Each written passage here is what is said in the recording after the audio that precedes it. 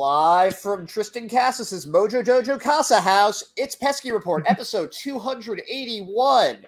I'm Ed Hand, the social media manager of SoxProspects.com, and I'm joined today by the man that you're really all here to listen to. Let's not kid ourselves. Hog Dale, how are you doing today, bud? I'm doing fantastic, man. My agendas are thriving, so therefore I am thriving. I gain energy from my agendas being correct. Good to know, actually. I didn't realize that's where you were getting so... No wonder you're so powerful. Your agendas are always going according to plan. Makes sense. Adds up.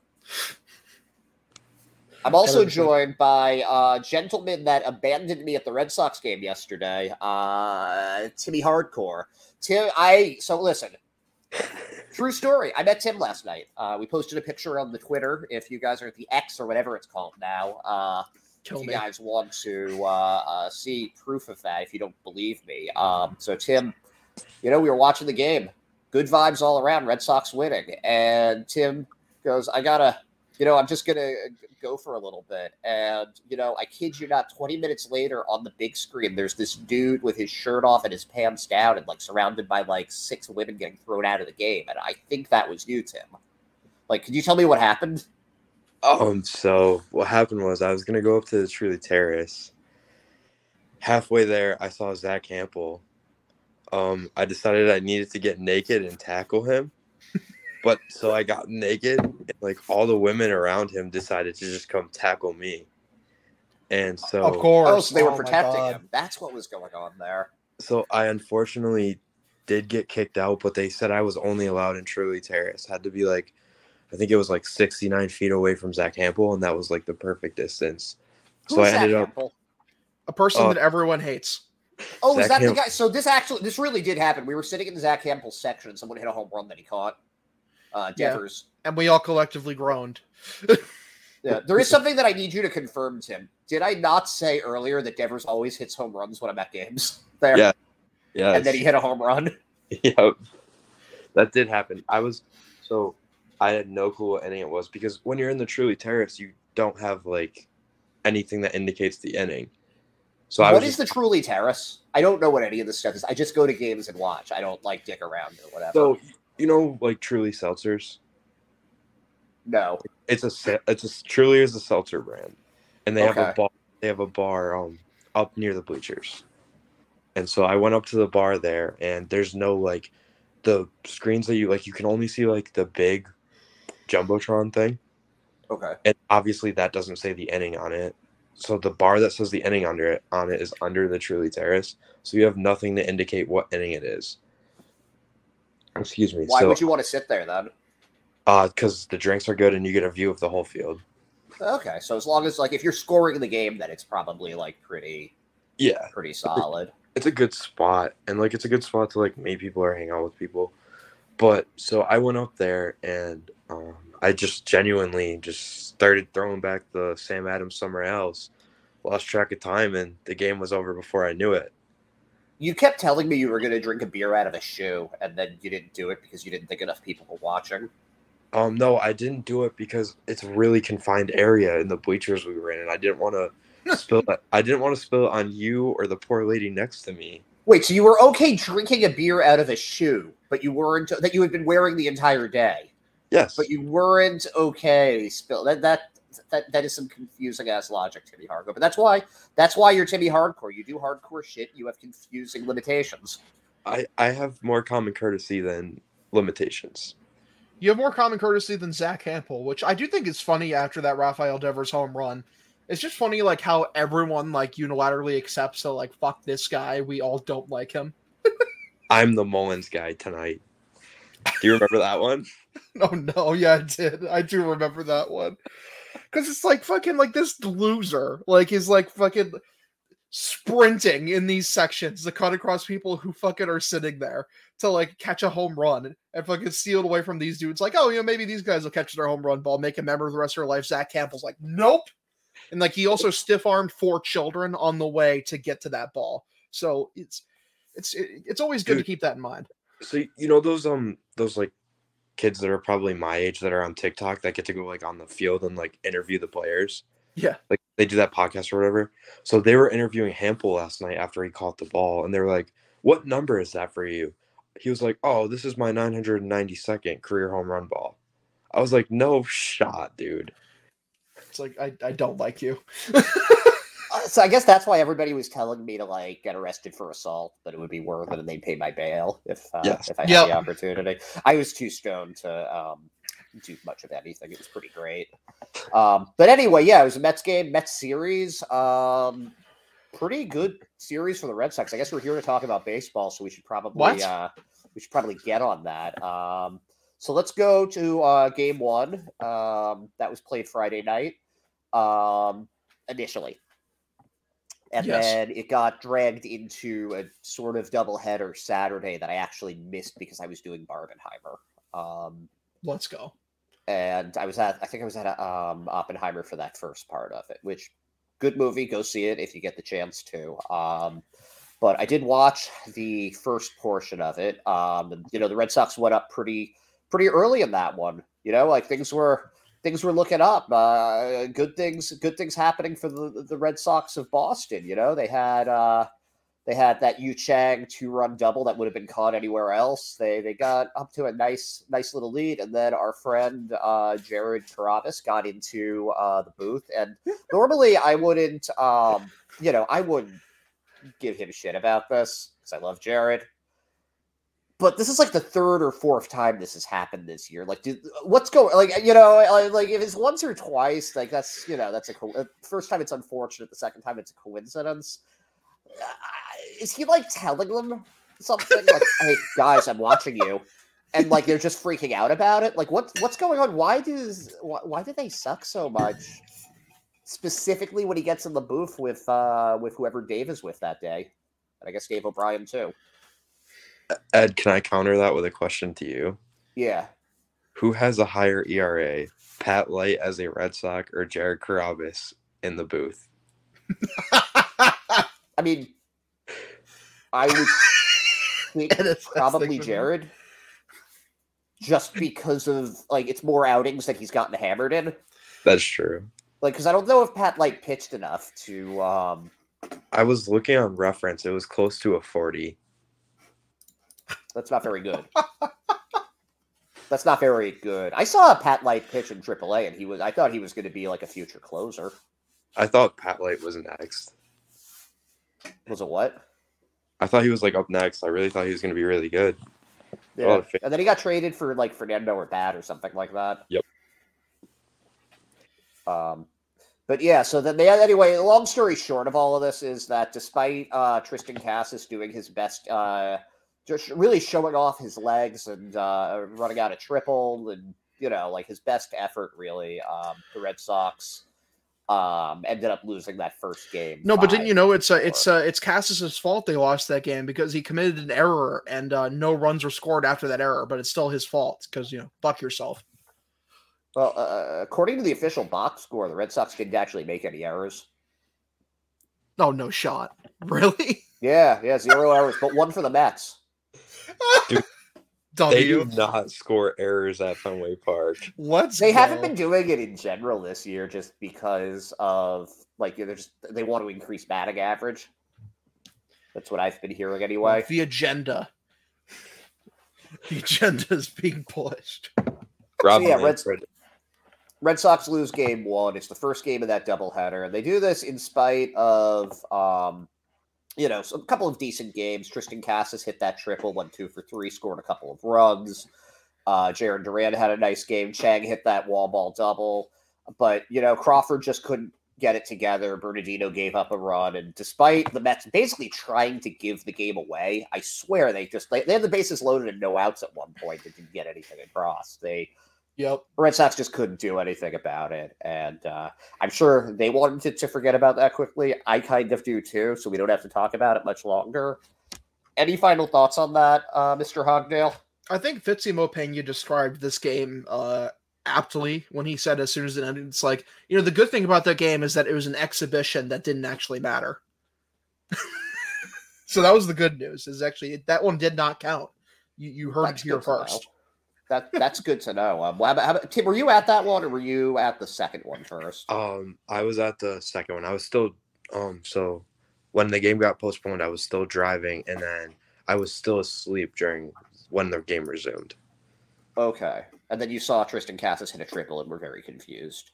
Yes. Makes sense. So, any final thoughts on that game? Tristan Cassis is a cool dude. Yeah, that's fair. That's very fair. He is.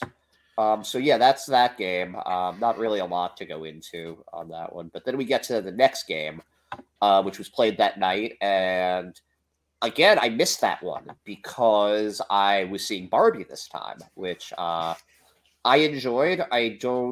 It's kind of funny that it's been so polarizing amongst some circles. I guess some guy, I think Ben Shapiro went on like this 43-minute tirade about why he hates Barbie. Dude, he brought a notepad to the Barbie movie. Like anyone, he's just so deeply unserious. Like he's like, I'm gonna bring my little notepad. I'm gonna scribble the notes down. Is that what he sounds like? Yeah, I'm pretty sure he does actually. That's a real. That wasn't an impression. That was a real audio recording of Ben Shapiro that I actually just played from a recorder that you didn't see me pull out. Damn, you're smooth, Hogdale. Oh, it's so woke. I didn't even. I mean, I don't think that saying the word patriarchy necessarily makes you woke. That wasn't really the. I could go on about this for a bit, but I enjoyed the movie. I thought it was good. Well, see, listen, there were two crowds when it came to the Barbie movie. You either hated women or enjoyed the movie. So really, I'm glad to see that you fell on the right side of the spectrum, Ed.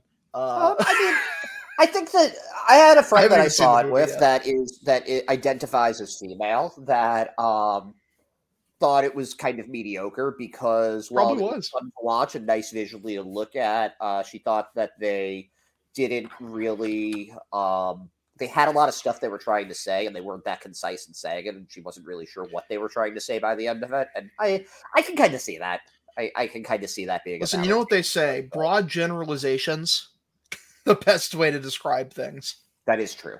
So listen, when I'm giving these broad generalizations, it means obviously I mean it with 100% intent and totally no irony or jokes.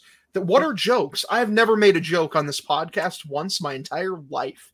You don't joke. You don't joke, Hog. No, I'm deadly serious. We're talking about serious middle of summer Red Sox stuff that is very serious business that we won't totally forget about based on how things go in September. I've modeled my entire existence after Alan Rickman's portrayal of Severus Snape. That's how serious I am. Well, why not Sirius Black then? Because he was a goober.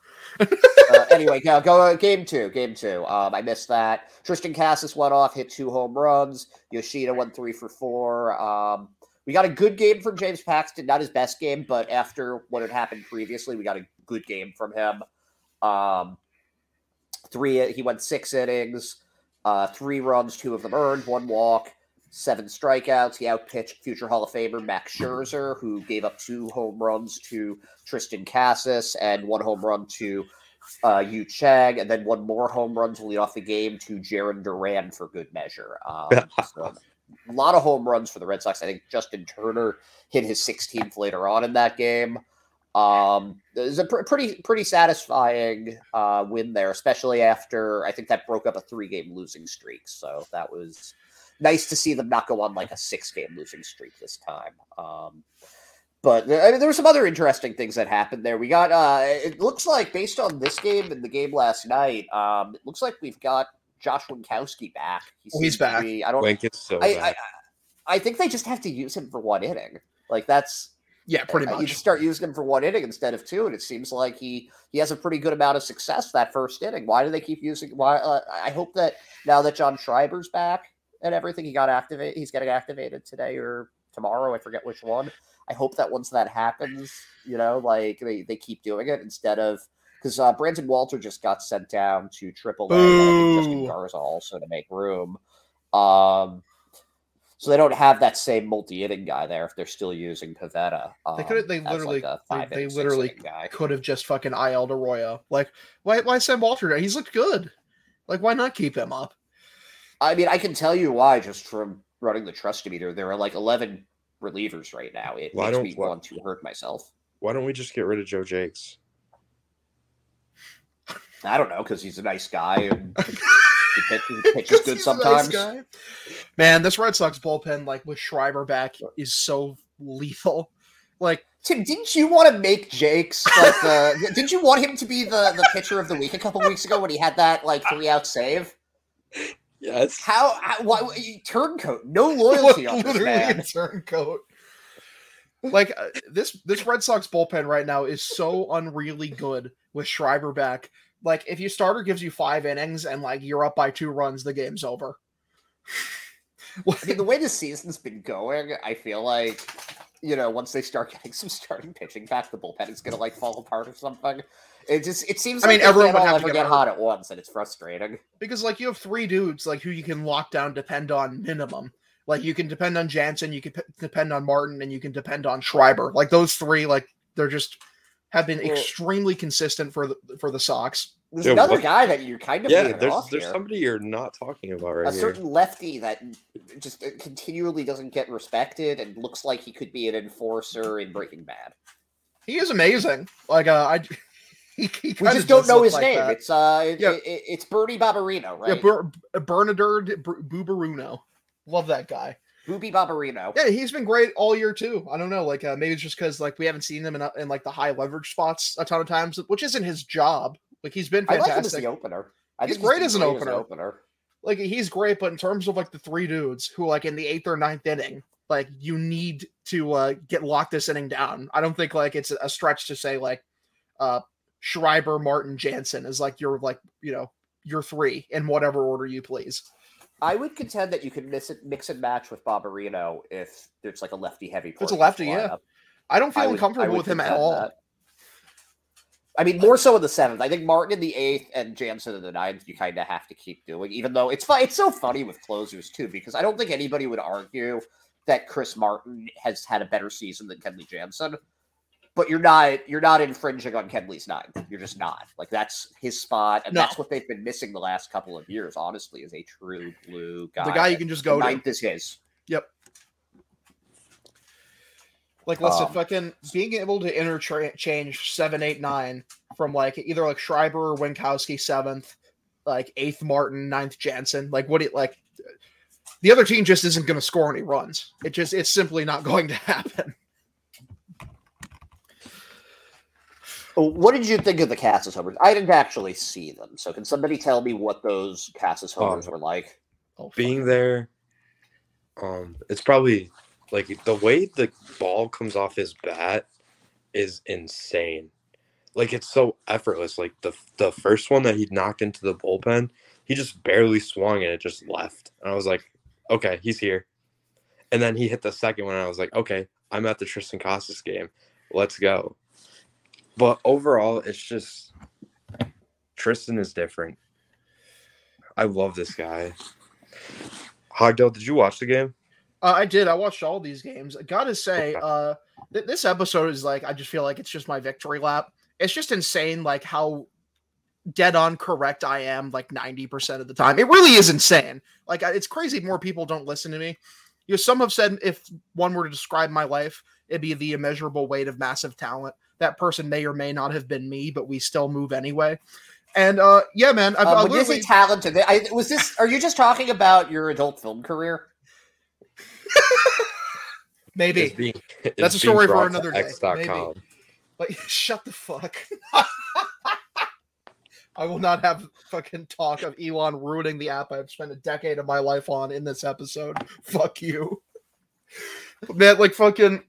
It's just crazy, like how you call everyone like who paid attention, like how Tristan Casas' career to this point has gone, like called this. Like he stinks in his first month, he gets incrementally better the second month, starts lighting, then starts just being on fire the third month, and like just is great the rest of the season from there.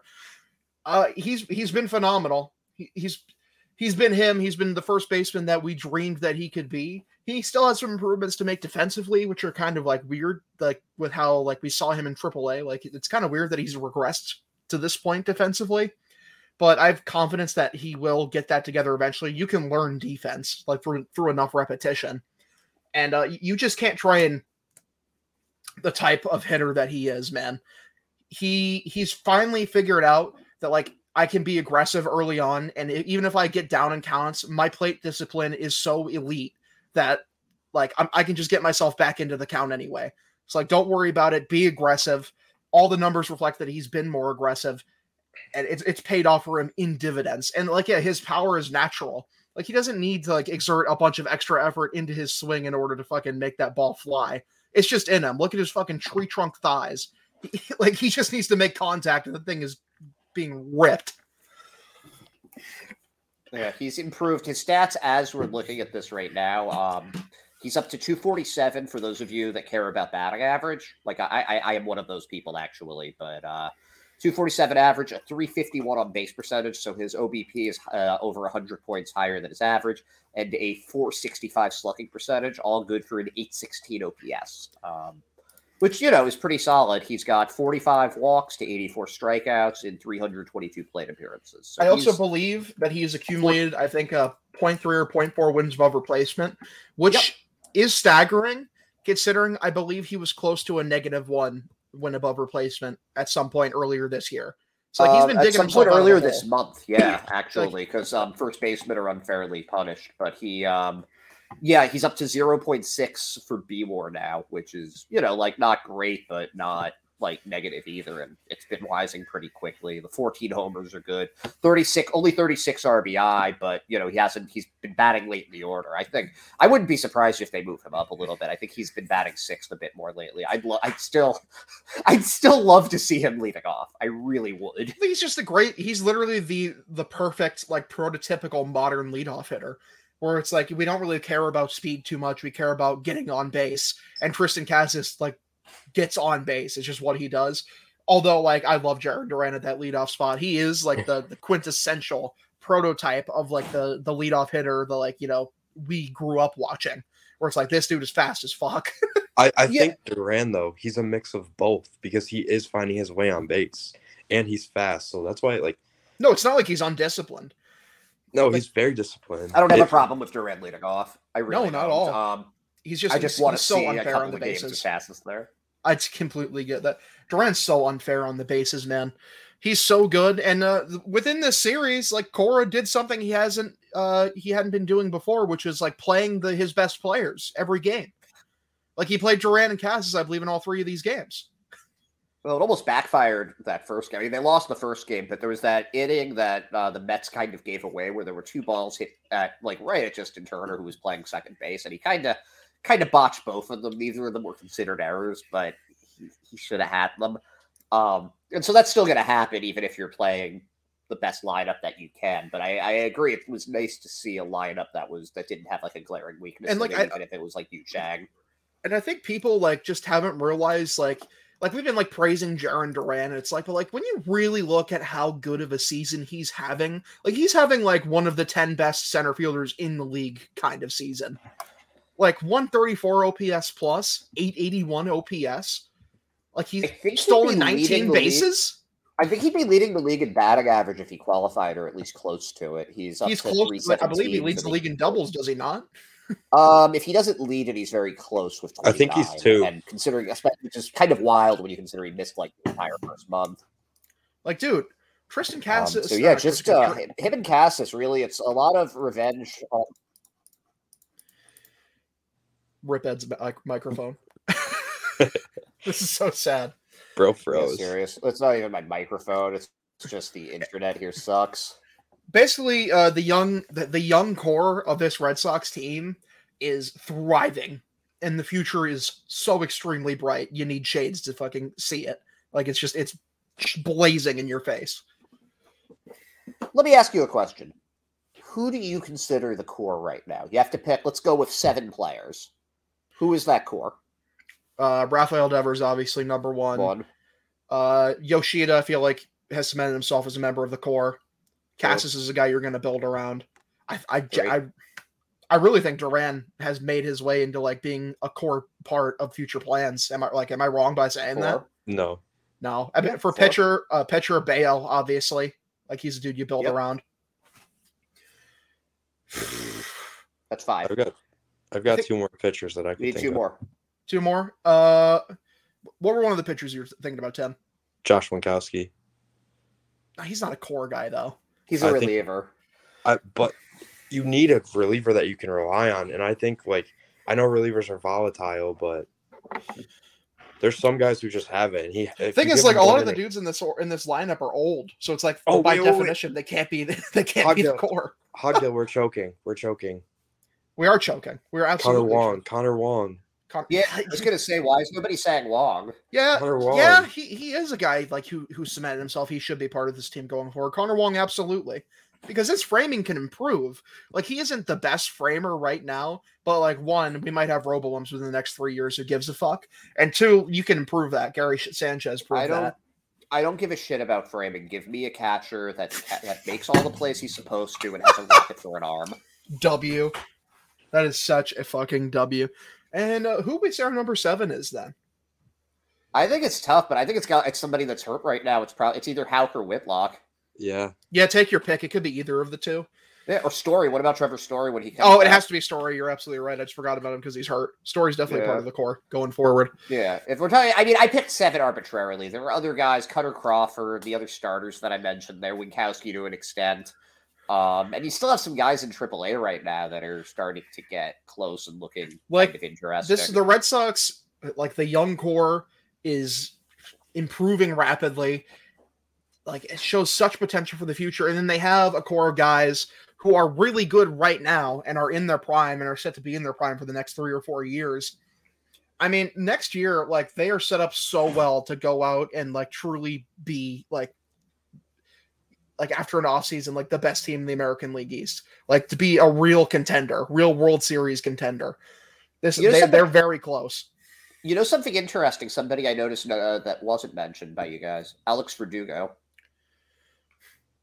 Are we just upset that he's slumping for the first time all year? Or no, I think the seeds of doubt have been that? placed in my head because of the fucking trade rumors. It makes me sad because I love him. I don't even think it's just that. It's that, like, for me at least, like, we were talking about it at the game. Connor Wong has a chance to end up being the best piece we got in this trade, which that doesn't help Verdugo's stock. So it doesn't hurt it exactly though, because no, it doesn't. This is what we were saying at the game. This is what I said at least. The next step up for Wong would be to be the same level as Verdugo, but as a catcher, it's infinitely more valuable than a right fielder. And that's like where that comes in, is like the valuable piece. I'm trying, like, when you say core, you got to think about the guys that are most valuable. And I feel like the Red Sox have guys who are coming up that you could easily slot into right field. I think that is underrated for Verdugo's consistency because his floor is still like a 280 hitter with good doubles power, and he's added that high. His defense has been excellent this season. Yeah, he's slumping now. We'll see where he ends up. He's never going to be like a 2020 type guy. It's not his game to hit for power. It's not really his game to steal bases, but he'll give you a good at bat every time. He'll hit the occasional home run, and he'll hit a shitload of doubles. No, listen, Alex Verdugo is a valuable player. He's turned himself into like a solid, 4.5 win player, which is he's not at all bad. He's a good player. He's a really good right fielder, and like you said, like catcher's infinitely more valuable in right field. I mean, in a way, yeah, but at the same time, I mean, right field at Fenway's like it's just a second center field. Like it's a different animal. So I mean, it's tough. It's like the trade rumors around Verdugo aren't completely unwarranted just because it's like, I don't know, can they improve there? Do they want to get someone even better? Like, can they get some valuable pieces for him? That would be the thing. It's also like during the offseason, you want to go after a Teoscar Hernandez type guy, like a right-handed power. He fits perfect for the Red Sox. Perfect. So yeah, that was game 2. They won it 8-6. Kenley Jansen had to come in and clean up Justin Garza's mess, but they ended up coming away from that one with a win. And that took us to game 3, the ESPN game of the week, in which I hate ESPN so much. I hate that their broadcast sucks so fucking much. They blow so much chunks, dude. Stop with the ESPN broadcast. People used to complain about Joe Morgan being a color guy on it, and I love Joe Morgan, and I still think he was great. But boy, like I was glad to be at that game and not listening to it. It's just I am a baseball fan. I want to watch the fucking game. Let me watch the fucking game. Every 5 seconds, you got to deal with some bullshit anecdote about something that doesn't matter. Like talk about like, oh, some classic Red Sox shit from like 20 years ago. Oh yeah, man, we totally know what we're talking about. This so matters. Oh, then we're gonna cut to a fucking dugout interview. Oh, then we're gonna cut to an interview with Raffy on the field, not letting him do his goddamn job. Let him do his fucking job. He fucking let him focus, for God's sake. I love Raffy. And he's funny and he's like very personable. But dude, let these guys do their fucking job. Like, you don't see an NFL game, like fucking like Patrick Mahomes in the pocket, and he has to like answer Troy Aikman's dumb fucking questions while he's fucking midway trying to like do his job. I despise these ESPN broadcasts. I don't care if it makes me come across as a crotchety old man. I'm sorry that I want to watch the fucking sport that I enjoy watching. Holy shit. So yeah, you don't like ESPN, huh, Dale? No, they're all right. Old man yells at cloud. It's so true, dude. Like, Dale, you're the oldest 23-year-old I've ever met. This is so sad. That's not the first time I've heard that. It's like, dude, let me watch the fucking game. Like, I don't disagree. Baseball's a good sport. Let them play it. The thing that I don't like is when it does start to like interfere with the game. Like when you miss a play because of that. And they do it on NESN too, not to the same extent, but really anywhere. Like they'll have like an interview with like somebody going on in the booth, and I don't care. I don't care. I'm sorry. The Jimmy Fund is awesome, but we don't need it during. Like, I'm sorry, unless the dude game. like who's doing the interview is Bill Burr. I don't care. All of you, shut up. Let me watch the game. Holy shit! Like, don't make me get up and mute my TV, you bozos. Especially when I can. Yeah, the Red Sox did beat up on Carlos Carrasco in that game. You know, yeah, Carlos Carrasco is pretty cool. He's not very good anymore. No, but the Red Sox got like 10 hits off of him. It was just, and it wasn't even like home runs or anything like that. They were just getting hits, just beating up on him, running into a lot of outs too. Like Jarren Duran ran into an out in the first inning where he was a little late on like a failed throw at third or something, and you know, like he ended up getting thrown out at the plate. Then Raffy got thrown out at third. It felt like it kept happening. Mark Canha threw out Tristan Casas at second base. It just sort of, but it didn't matter. It didn't matter because the Red Sox were just in complete control of the game the whole time, and that's even with it being an opener in Bernardino, and then her boy Chris Murphy came in, pitched 3.2 one-run innings. We got some good work out of him. Got some work out of Winkowski, who cleaned up, struck out 2 guys. Then Joely Rodriguez came in. Joe Jakes came in. Chris Martin bailed out Jakes, and then Brandon Walter shut things down in the 9th inning. So it was just a smorgasbord of that gigantic bullpen. But it worked. Nobody on the Mets could figure it out. And yeah, they won that one 6-1. Raffy hit a home run that we talked about earlier. Adam Duvall went 2 for every. It was actually a pretty impressive day for the lineup. Everybody had a hit except for Masa Yoshida, hilariously, who's still hitting, even though he went 0 for 5, is still hitting 315. He's leading baseball in multi-hit games, Yoshida. That's crazy. Yeah. So on a day in which 1, 2, 3, 4, 5, 6 Red Sox had multi-hit games, Yoshida was held hitless. Then Turner and Chang only had 1 hit. Bums. Just even Kike Hernandez got 2 hits. He sure did. Base didn't look terrible. Tim and I kept looking at each other and being like, "Are we witnessing the first Kike Hernandez game since 2021?" And no, we weren't. But he did have 2 hits, so that was a nice thing to see. Up in his trade value, man. What a guy. What a goat. Are you guys hearing about that? That the Dodgers are potentially looking at a reunion with Kike? Because that. Before I heard that, I was like, no, he's getting $10 million. And like, yeah, the versatility's nice, but he's not playing well. But the Dodgers make sense because he's going to know some of those guys there, some of the younger kids there. He still, I'm sure, has contacts within the organization. And it just makes more sense for him to be there. It really than the Red Sox. The Red Sox don't need him right now. The Dodgers could use him. Well, it's because the Red Sox, like within their system, have a better Kike Hernandez. His name is Cedon Rafaela, and like he can literally just effortlessly slot into that Kike spot if needed. Yeah, if somebody else gets hurt, you have you have him and William Abreu. He can be a serviceable fifth outfielder if that's needed. They have more infielders than they know what to do with that kind of fill the same role as Kike right now between him and Jam Thumb Christian Arroyo. Pablo Reyes is back. Yu Chang. I mean, some guys are going to have to get cut at some point once Trevor Story's back. So, if you can get some value from him. I also saw some rumors about Adam Duvall to the Braves, which would be interesting because the Red Sox need pitching, and I don't know if the Braves have pitching to trade, but it's that time of year though. If the Braves trade for Adam Duvall at the deadline again and then win the World Series again after trading for Adam Duvall at the trade, modern day Eric Hinsky. Like, what the fuck, man? The Braves have been unreal this year, dude. Like, holy shit. Good for them. Yeah, then we've got a series. The Red Sox have a series against them coming up next, which we'll talk. Yeah, I'm not looking forward to. Well, the Red Sox play up to their competition, so actually, I'm kind of looking forward to it. Yeah, we'll see. We'll see what happens there. The Bayo perfect game is going to be chills.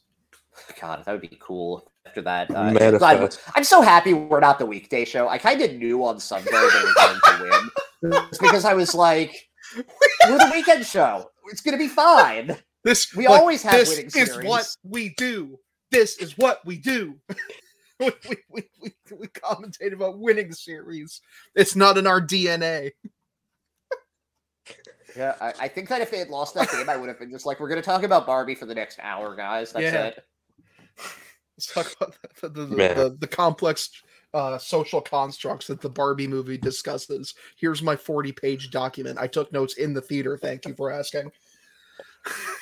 Just like Ben Shapiro before me. Oh my God, man. Just terrible.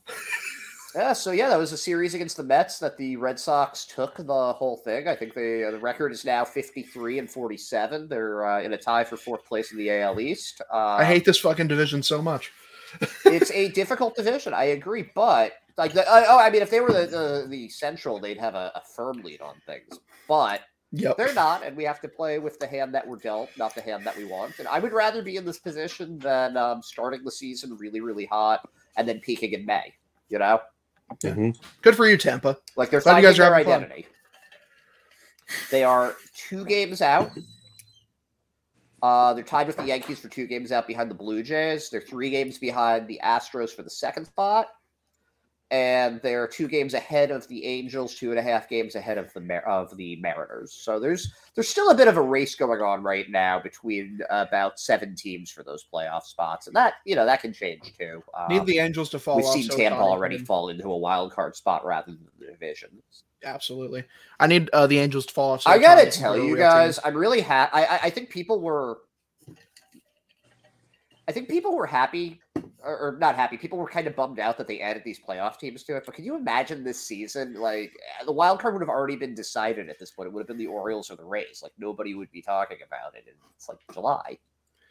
So I'm glad that the playoff format is. I mean, also like it's not like an insulting amount of teams are making the playoffs. Still, I think it's still like just under a third of the league making the playoffs. It's either just under or just above. Like. I think it's not just under half the league. It's 7. I thought it was. Is it 6? It's 12 teams. I think. Yeah. Yeah. 12 teams out of 30. 12 out of 30. What's the exact percentage of that? Like 35%. 6. Hang on. Let me do some mental math. I'm pretty sure like 36%. 6 out of 15, which is divide that by 3. 2. I'm bad at math. I don't know. 1 second. I'm googling it right now. Googling basic math. 43%. This is 43%. All us nerds, like, we can't do basic math. Yes, exactly. We're nerds about important things like sports. 40%. It's 43% of the league. Okay, that's still less than fucking the NBA, which is literally letting like half the league into your fucking playoffs. Cool. So, let's do awards. We're going to do 3 awards. First is the big stick of the series that goes to the best hitter. I'm just going to start with my pick. It's Cassis. Yes. Is there even every game had the 2 home run game? Yeah, Cassis. I don't think we have to. It's literally Tristan Cassis. Like, this entire episode is literally just like, hey, Tristan Cassis is really good. Yeah. Clean sweep on Cassis. Okay, so good. Cassis is the winner of Thud. that one. Now, how about pitcher? Who's the son of a pitch? Who do we have for that? Bit harder. Wink. I'll let you go first, Tim, because I want to hear what you have to say. Wink. I'm going to give it to Wink. He's back. I think he proved himself. If Cora keeps using him in one inning like we were talking about, I think he's back, and it was a big weekend series for him, especially to regain some confidence that I feel like he was lacking this last few outings. Because in the 6th inning when he came off the mound, he was screaming, and that's the confidence we need from Wink there. Yeah, I think that's a viable pick. How about you, Hogdale? Yeah, it's kind of tough because like there weren't any super exceptional pitching performances this week. I like Wink. I'm going with Wink too. Like he appeared in 2 games. He was electric in both of them. Like he got them out of a pre in one of those appearances. And just in kind of in celebration of him being back. Like his stuff like looked very on point. He looked like the Josh Winkowski of earlier this year. And like it's not like Paxton's performance was like generational. Like it was a good outing, but it wasn't close to the best by his standards this year.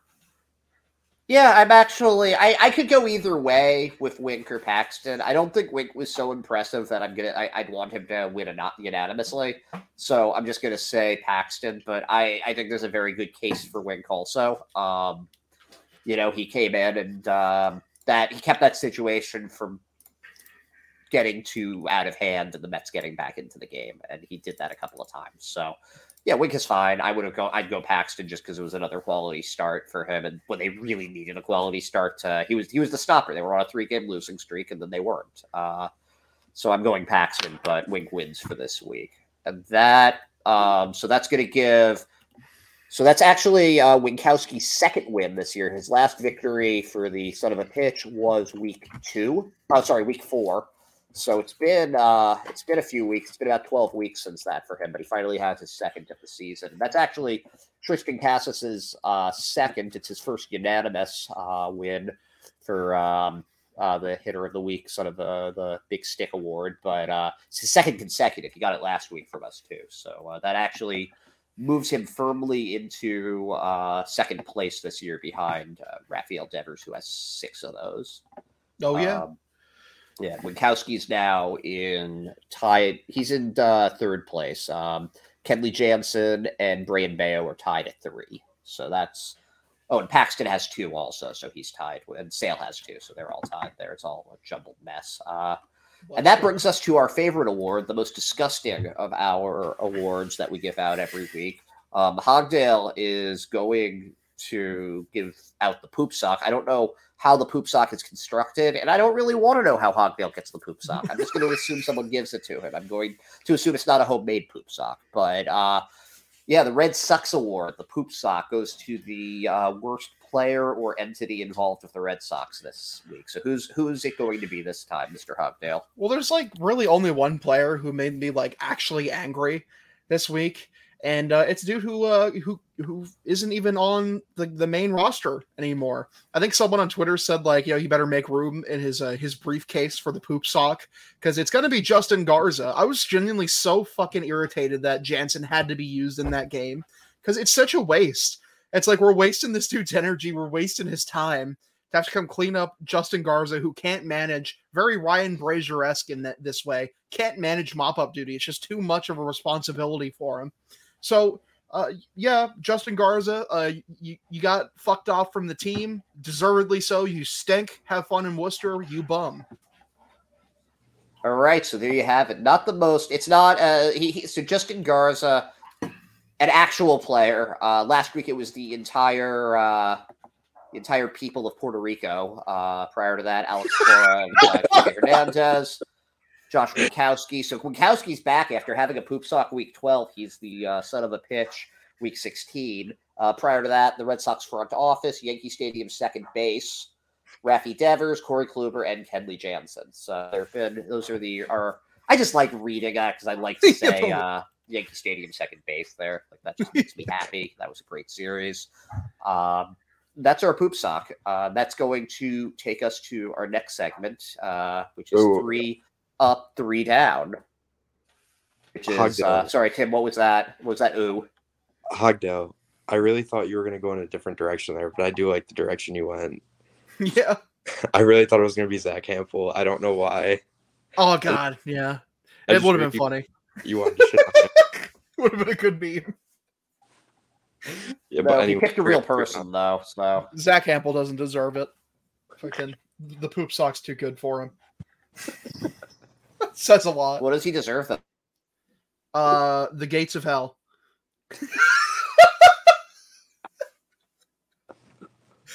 Ed froze. That guy hasn't moved in 12 minutes. This is so sad. Bro heard the word hell and we scared him away. No, he's Jewish. I heard the word what? There is no hell. We don't believe in hell. I don't believe in hell, Tim. My internet's just being a fucking flake right now. Listen, like, Jewish people don't believe in hell. They just believe in bringing a notebook or notepad to the Barbie movie. We all know this. Apparently. Apparently, that's true because me and my distant cousin Ben, we all did that. No. Hang on, where's this segment?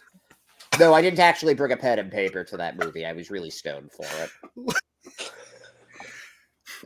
How long into Barbie did it take to shake off the existential dread of Oppenheimer? Pretty quickly. I didn't feel that much dread from Oppenheimer just because that's like my neutral. My neutral is like chronic depression anyway, so like it didn't really do much to add that. Like I'm on antidepressants for a reason, but like I'm fine. Built different. Movie's not gonna hurt me. Constructed alternatively. All right, so this feels like a fitting question to start 3 up, 3 down. So you asked your questions on the Twitter. We're gonna answer them. We pick 3 every week. So this one's from Nate at Nathaniel, spelled Nathanoel, and then an underscore. Will the Tristan Cassis haters ever stop, and will he hit between the 270-80 range by the end of the season? So, that was on topic for what we talked about this week. So I guess I'll go first with that. And I don't think he's going to this season. I think it's going to be between 260 and 270. So that's kind of a technicality. Maybe he'll hit that 270 marker. Will they ever stop? Yeah, they will as soon as another rookie comes up and struggles or until somebody else struggles. Like we're seeing that now with Alex Verdugo. They move on. They pick after weakness. They're like hyenas. I don't know if they ever truly stop, yes, considering that's that answer. The Tristan Cassis criticism has been so deeply rooted in men like above the age of 40 who are just so deeply insecure with their own masculinity that the thought of a man putting like fucking nail polish on and sunbathing like is just an affront to their entire existence.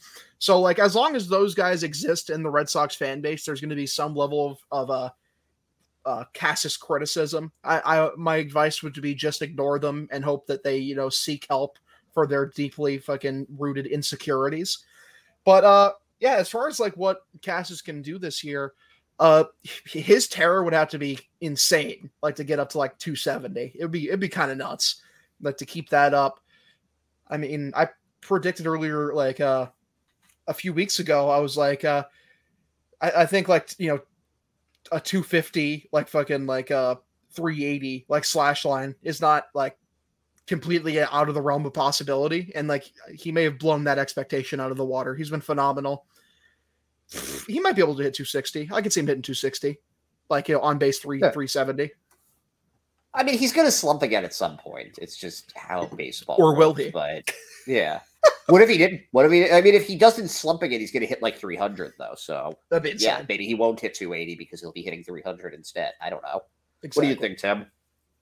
I think he'll finish the year between like 250, 260 because baseball, there's always the slumps. He adjusted to the pitching. They'll find a way to adjust to him, and then he'll have to readjust to that. So it'll be 250, 260. Unfortunately, I don't think the haters will ever go away for the same reason Hogdell does. There's just so much like fragile masculinity in our fan base and like trying to be hidden but not very good hidden homophobia in this fan base. And Is it just this fan base, or is it every fan base? oh no, it's every fan base, but it's prevalent in this fan base more than it is in others. And it's that's part of the reason. Like, I hate to go backtrack to what happened a few weeks ago, but that's part of the reason why it's so disappointing what the Red Sox decided to do with this. When they needed a spot start, they went to a homophobe when there's like a deep root of homophobia in this fan base, which is sad. But yeah, I think 250 to 260 to end the year is definitely where he'll sit. Yeah, that was how the Red Sox front office earned the poop sock, was the Matt Dermody week. Oh yeah. So thank you for that one, Nathaniel. Our next one is going to be from, let's see here. What's a good one? Okay, so this is from Jason F. Thompson. Who is the best cost-controllable starter possibly available? And what would a realistic trade package for said player look like? Not worrying about aces, but a good enough starter that you'd feel good if he was in the rotation next year. So you're talking like somebody for a couple of years, and not like an ace, but like a decent number 3, number 4. That's a tough question, because I feel like somebody like Michael Lorenzen, who would be like my initial gut instinct, is going to be way more expensive now that he's gone on a tear and he made the All-Star team and all of that stuff. I hate that the first thought that I think of with this is Rich Hill. I don't think he's the best option, but he's just the first one that comes to mind for me. Looking at the White Sox, maybe a Lance Lynn or something like that. I don't know. I don't know if Lance Lynn would be a good personality fit for this team, but if you're talking about somebody that can start for you and has decent enough upside, somebody like that.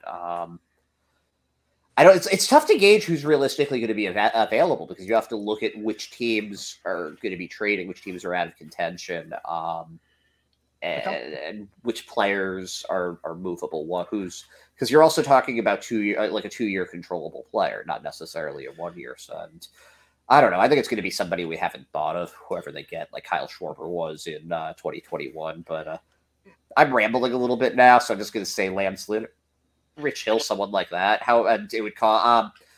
For Hill, it's not going to cost them that much. I think Hill would cost them like a low-level prospect, like maybe I don't know, like a CJ Liu, maybe a Tyler Dearden, somebody like that. For somebody like Lynn, it would depend on how much Chicago is willing to eat off the contract. I think to stay under the luxury tax, it would be a pretty substantial amount of it. So that might cost you, somebody in the 20s, like an Edison Polino, and probably another guy like the 40s or 50s, maybe, I don't know, like Ryan Zeverhahn or somebody like that, like the two of them. Maybe a Brader Bonici in there instead of somebody else, depending on what they want. I don't know. So somebody in that tier of prospect. And I know, Jason, you know who those guys are, so it makes it easier to explain this. How about you, Tim? What do you think? So I thought young controllable, that would be cheap. I can't really think of anyone that's young and controllable that would be cheap. But the first person that came to my mind with young and controllable was Pittsburgh Pirates' Mitch Keller. The Red Sox don't have enough in the tank for him. I get what you're saying, but you don't have enough in the farm right now to go for a guy like that. So it's this is where it gets tough, is because the farm is deep, but it's not deep to the point where you can get somebody that's young, controllable, top end of the arm guy. So it's got to be somebody that's a veteran, like you said, like Michael Lorenzen or Rich Hill, or somebody like of that nature who isn't controllable, like you're just using for the playoff push this year. And depending on what you're looking at, Michael Lorenzen would probably be at least one top 15 guy with the way he's been pitching right now, and then another probably mid 20 to 30 guy. Yeah, I would. I don't think it would be worth it for half a. See, questions like this is why I'm happy that Chaim Bloom is the chief baseball officer of this team, because I have such supreme faith in his ability to get creative and find someone that we have no idea what we're even looking for. He's so good at finding these under the radar guys that are just undervalued. So it'll be good for him. Like the guy I was going to mention, like, was Mitch Keller anyways. Like he said, like the cost would probably just be too high. I might be wrong about this. I think that you'd have to give up somebody like a Roman Anthony, and you wouldn't have to throw in other guys with him. But I think that you'd have to give up somebody like that. And then Heimblum laughed and hung up the phone. My thought if they went after Mitch Keller, it would take like York and then another guy close to York. Everybody says Nick York for these. I swear to God, it's like that scene in Fresh Prince of Bel-Air. How come he don't want me? No, where is he playing? Nick York. He has no spot on this team. Where is he playing? I want Nick York, but the Pirates literally have no decent prospects at second base. What are you talking? What about Tamar Johnson?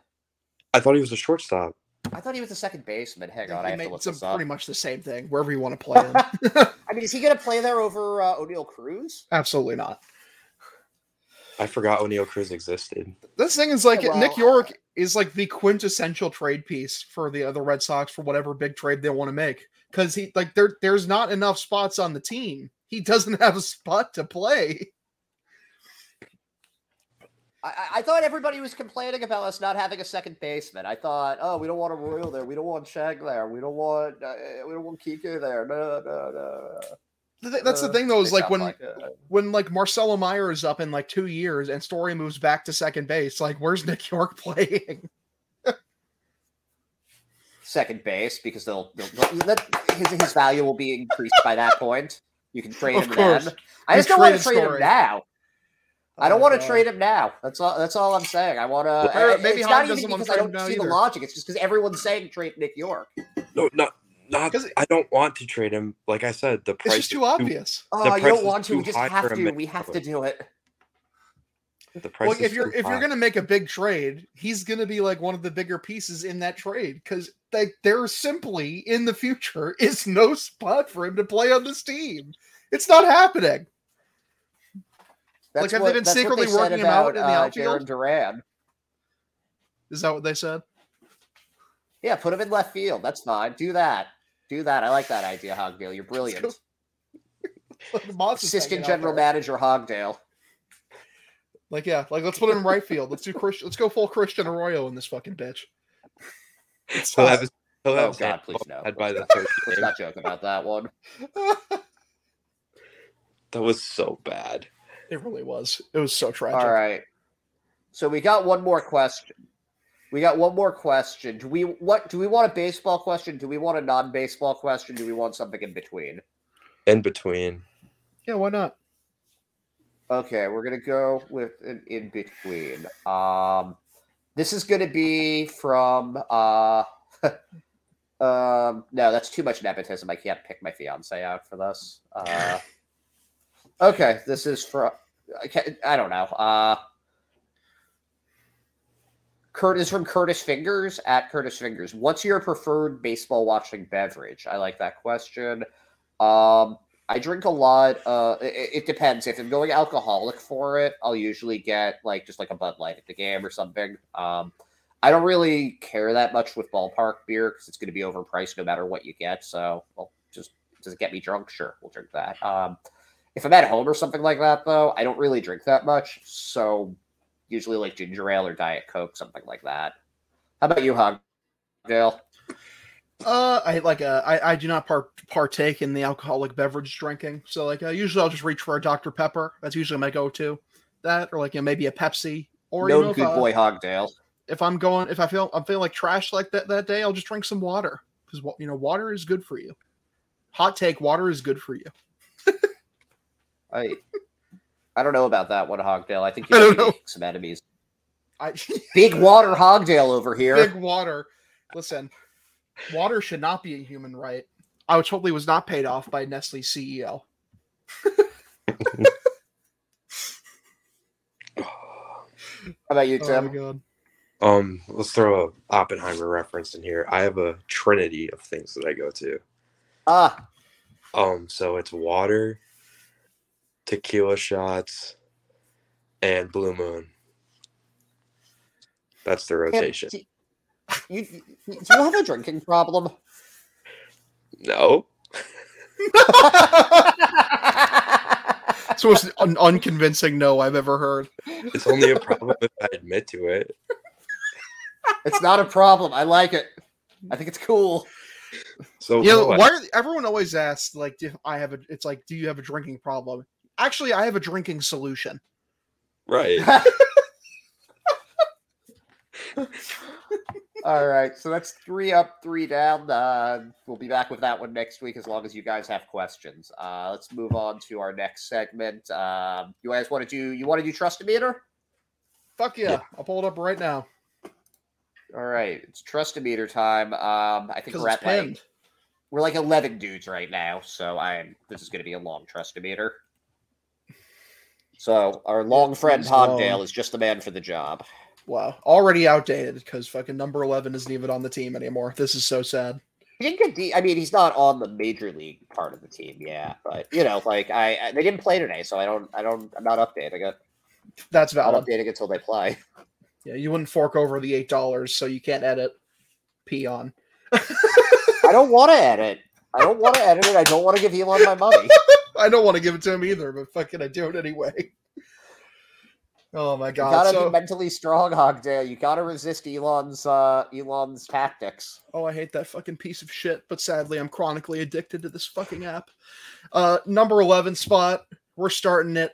The fucking Trust-O-Meter for July 24th. It's time. Number 11, Justin Garza. I mean, he literally got the poop sock, and he isn't even on this team anymore. He stinks. He's bad, and he's no longer on the team. He's in AAA toiling. So good for you, good riddance, and goodbye. At number 10, we got Joe Jakes, who has been trolling of late. I really would appreciate if he would stop the trolling. Trolling in general is not bad. Like, if Donald Trump said that, when he said, I do a bit of trolling, that should have been simulated to all of you, that trolling is not good. So stop doing the trolling. Fuck off. Fuck you. At number 9, Dick Blyer. Better. He's been better than before he was hurt. He just doesn't really have any trust equity right now.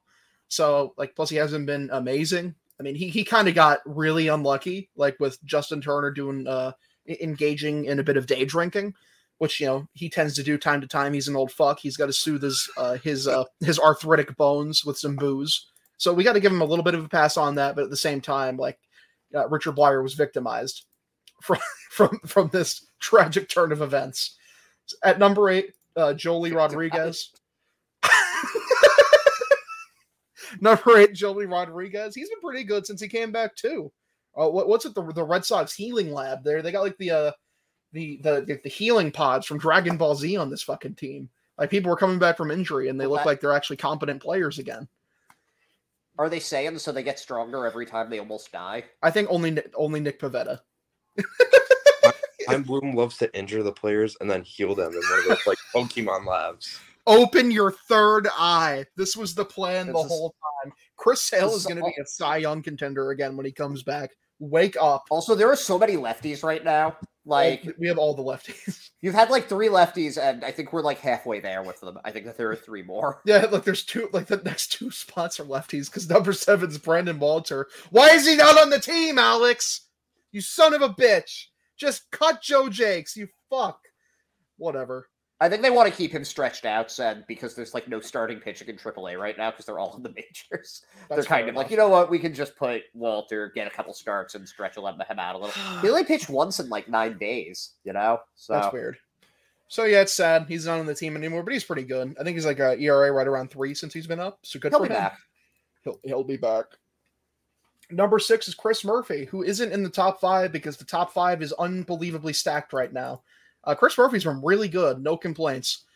I mean, 3 inning performance the other day, only 1 earned run. I think he has a 1.80 ERA. I think his WAR is almost exactly 1 right now. Yeah, good shit, man. Good for Chris Murphy. For a guy whose ERA was north of 6, I think, in AAA, he's done a hell of a job. Let's give him his flowers for his first major league win the other night. Yeah, that's the most valuable statistic in the league. Let's go, Chris. Friend of the show, Chris Murphy. Tim and I got to chat with him during the offseason, so that was cool getting to see him Let's pitch go. live yesterday. I'm sure he's an amazing fellow with a great personality. Love that guy. Actually, yeah, really Yeah. nice, really very cerebral. I think, and I've talked to a lot of very smart guys. He's one of the smartest guys I think that we've had on the show. I think what we can acknowledge is the pesky bump is real. Yeah. Oh yeah. Like, Him it's- and Walter both made it to the majors. Yeah, Yeah. it's real. Just saying. Red Sox prospects, come on our show. Major leaguers too. We're cool with that. Yeah, absolutely. You'll have the best season of your career, guaranteed. Do it. At number 5, he's risen like the phoenix. He's returned. He is him. He is Josh Winkowski. He looks like he did earlier in the year. Like, that's the best compliment I can give him. He's been fantastic. He still has about a month and a half or 2 months of untrust that he has to work through, which is why he finds himself in the number 5 spot. But he deserves to be here. Josh Winkowski looked fantastic. But sadly... Oh, go ahead, Ed. It's not even necessarily sadly. It's just the 4 guys that are ahead of him have also been pitching really well. So it's it's sort of like, can you put him ahead of the next guy? I don't think after the guy's last performance, even if he might be a starter, like he's still technically coming out of the pen. So it's the bullpen trust-o-meter. It's who's coming out of the pens. So. Absolutely. And you said the Red Sox bullpen, like, it just has so many lefties right now. The good news is that 4 of these 5 spots are righties in the top 5. Yep. So that's a good sign, especially with another righty coming back who's going to slot into this top 5. Yeah, I would tell you also that I put Schreiber. He would be at number 3 if he were coming back. Like if he were on this list, I would have put him at number 3. He's going to be so valuable. At number 4, Nick Penveda, the bullpen legend. I literally called this so unbelievably hard. I've been saying this literally the entire year. Like Nick Pivetta is one of 2 pitchers. Complete dog shit, unusable, should be DFA'd, or Roger Clemens reborn. He's like one of the 2. There is no in between. So he is currently in his Roger Clemens reborn stage, and we can only revel in it and bask in its glory and just hope that it stays here as long as possible and carries into the playoffs. I got nothing to add on that one. Nothing to add. Wonderful. Yeah, nothing to add. Number 3, Boobin Bernardino. Bernardino. That is his name. Yeah. Well, people ask me, when are you going to learn this guy's name? Then I spit in their face and tell them to go fuck themselves, because how dare you even speak to me to begin with? So this is true. I saw this happen. So Tim's dying. But Bernardino, he's pretty good. He's been really good the entire season, and he's the quintessential opener. He and Nick Pivetta are best friends. Like, it's true. I spotted them after the game. They were they were butt chugging together. Can you guys confirm? I saw this. You guys saw this too, I right? can confirm that too. But I got a question for you, Hogdale. Have you ever, instead of spitting on their face, do you pick them up over your head and toss them around like a pizza? Oh yeah, definitely. That is part of the lore. That was actually why I worked at a Casey's for 2 years, to improve that aspect of my game. A Casey's? A Casey's is is that a Midwestern thing? It is. It is a place that is a convenience store and a pizza joint, and I was the main pizza maker. So that's part of, unlocked some of the lore today, the Hogdale lore. Is the pizza any good? Oh, it's amazing. If you ever come down to Iowa, fucking have Casey's. Phenomenal pizza. Like, it's the best gas station pizza you'll ever have by a mile. That seems like, that's like saying, though, it's like the best gas station sushi. Like, I still think I'm probably going to get sick from it just off of reputation. No, dude, genuinely? Like, fucking everyone who visits here says the same. Casey's is amazing. It's so fucking good. All right. I'll try it. I'll try it. It's got a very. But if I get sick, you're paying my hospital bill, Hogdale, and I will tear shit up there. I'll be very cranky. They'll charge you so much money. That is absolutely fair. At number 2, he's been here what feels like for an eternity, because there's literally been no reason to change number 2 and number 1. Kenley Jansen, he is the closer we all thought he was going to be. He's really fucking good. And at number 1, for this exact same reasoning again, is Chris Martin. He literally he's had one bad outing the entire season. He's also extremely good. Remember when he got hurt for a couple of weeks, and then he came back and he just hasn't gotten hit at Missed all? not even a single step. He's been phenomenal, man. With Schreiber back, this bullpen, like I said before, is just so unbelievably disgusting. You have 6 dudes you can reliably trust, and then fucking the dudes after that are not even that bad. You have guys that, like, if they say they go back to a 5-man rotation and it's like 8 or 9 guys in the pen, you have a stable of dudes on the 40-man in AAA that you can bring up if somebody goes down, and you're like, yeah, he's fine. Yeah, literally. So, yep, that was this week's edition of the Ed Hand Bullpen Trustometer, sponsored by the Human Sense of Hope. Nothing I more can't human believe than we're that. pulling all of these sponsors like that. Like, that's a crazy good sponsor. That's crazy. That's Listen, something that we all I made have. some calls. I made some calls. You know people. Hogdale, make a call to Casey's. See if they'd like to sponsor the Trust Meter. Honestly, that would be kind of awesome. God, they tell me to fuck off. No, they wouldn't. They tell you to fuck off, and then you pick them up over your head and flip them like a pizza. That's true. But like into a fan. There'd be like a fan over you, and you'd throw them into that. And God, Casey's is so good. Now I'm craving pizza. so that brings us to our second to last segment, and that is the Timmy Hardcore 5. It is pinned, Hogdale. It is, dude. Look at you guys. I believe so. Look at us pinning. Everything is pinned. Will Tim's list be fraudulent this week? Who knows? Probably. Perhaps. The adventure of finding out. All right, the Timmy hardcore favorite player list. Hardcore is in all caps, so I had to say it like that. Here we go. At number 5, Chris Murphy, completely earned. He's really good. Like I said in the Trustometer segment, he's also exciting, and he's very handsome and very cerebral. And you guys talked to him, so He is very like, yeah. I actually like he's uncomfortably good looking. Like, I feel bad about myself looking at him. Like, that's So- he's what's known as a self-esteem crusher. Absolutely. So yeah, Chris Murphy, he's pretty good. He just managed to edge out Shohei Ohtani, who's moved up to number 4. Who I'm almost guaranteeing moved up one spot on this list, literally just because I cyberbullied Tim last week into having him at the 5 spot, and I called him Stephen A. Smith, which in a way I respect, but at the same time, if I can show some backbone, you son of a bitch. I'm really less. You know, it's funny because I think Shohei is objectively better looking than Chris Murphy, but I'm less intimidated by him because of the fact that I'm not convinced he's a real person.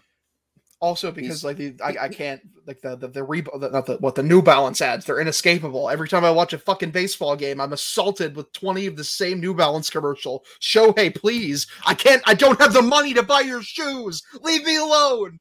I do. That man back there is not real. That's Ed whenever he sees Ohtani. I don't think he's real. He's like it's like that. Yeah, that meme or like birds. Yeah, according birds. to They're not Gen real Zers, either. Apparently, yeah. You guys ever Yeah. seen that meme where it's like a baby because you're like sitting there and like a dude's pouring like an entire office water bottle jug into its mouth, and it just says like the government for the dude holding it, and it's like birds are real is the water, and it's like dumped it down the baby's gullet. Yeah, that's Shohei Ohtani. It's not real.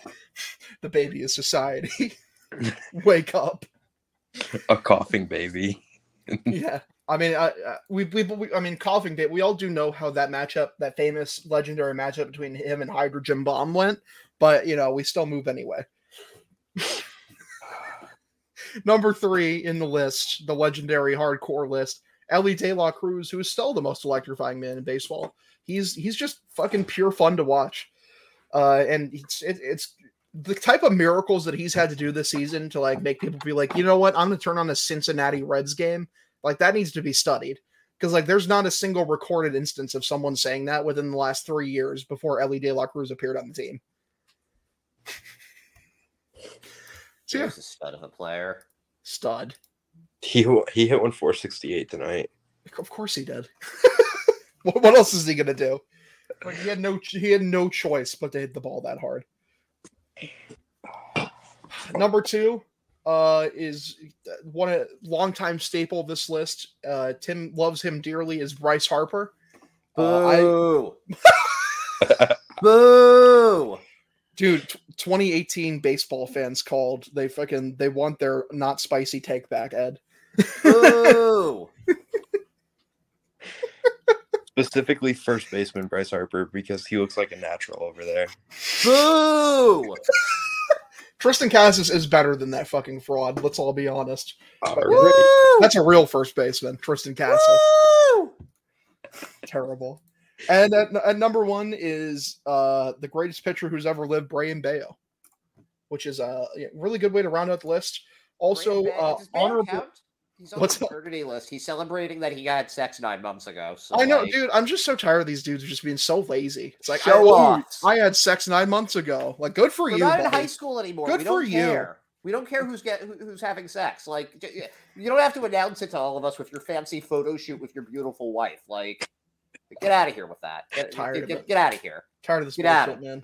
We don't want it. Sex bad. You heard it here first, folks.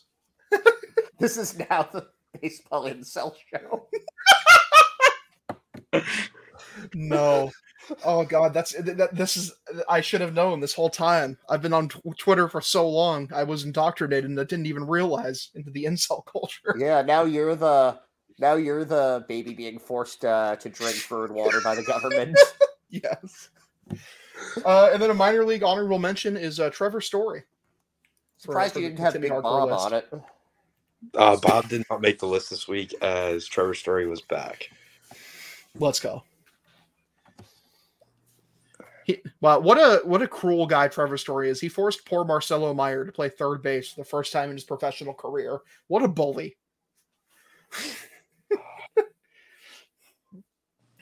We're going to go on to our last segment now, and that's a look ahead. Our next series, which I think is it only 2 games for this one, guys? Maybe. I'll double check. Yeah, I'm going to go get that up now, too, because I want to do that. I think we need like a sound effect when I say we're going to get it up of somebody screaming, "Get it up!" at the microphone. It is a 2-game series, you're right. I think that we definitely need that. Against the Braves. Let's see. The Braves. It's TBD versus Morton, and then Strider versus Bayo. Well, at least it's not TBD for both games like we've been getting, which is annoying. So who do you have for game 1, guys? Tim, who do you think TBD is going to be? That's tough. Maybe Joe Jakes again? Like, are we getting another freaking bullpen game? Or is this going to be a Pivetta game? I think it's going to be... just pretend it's going to be a Pivetta game. I feel like it's probably a Pivetta game, right? Yeah, just a 1-inning opener. Yeah, they used him for like 1 inning the other day as like a bullpen. So yeah, well, he can't go 6 innings. He'll go 5, which is still fine. Yeah, that's fine. He's against Morton. The Red Sox always suck against Morton. I'm going Braves. Yeah, I'm going to take the Braves. I'm taking the Sox because you're both traitors. Yeah. I mean, yes. Obviously. Yes. Game 2. Who's he against? It's Bayo. Bayo v. Strider. Spencer Strider. Ooh, he's good. Spencer Strider has like the fucking coolest name that any human has ever been born with. Yeah, the alliteration makes me think of like a superhero with like spider powers, or like he can run on water, or so he's like water spider powers. Spencer Strider. It's so fucking cool. Yeah, it's pretty cool. Bayo had a really so we haven't seen this a lot from Bayo yet. He had a really crappy start against the A's. Is he going to bounce back, or is he going to kind of? I mean, I don't know. He had like 7 straight quality starts. What do you guys think? Here's what I know. No, what? Go ahead, Tim. Sorry. It's a night game, correct? Yeah, I think. Actually, I have no idea. It is a night game. Yeah, then he's fine. It's on ESPN. Yeah, he's done well on ESPN. Both those Yankee games. He just can't pitch when there's light out. It just needs to be like fake lights, like LED. Get those lights off. It can't be sunlights. All right, so we're gonna say Bayo wins game 2 then. Like, listen, Brayan Bello. All I know is that he's Pedro Martinez's son, and Pedro Martinez lived for like the playing against the best teams in the brightest moments. So I just feel like Brayan Bello is going to show up and put in a lights out performance. We love Bayo on this show. I think that he's going to pitch well. I just feel like the Red Sox just won 2 in a row, so now they're going to lose 2 in a row. Nope, we're shedding the 500 label. Well, no, you know what the other thing is though? What day of the week are they playing? Fuck.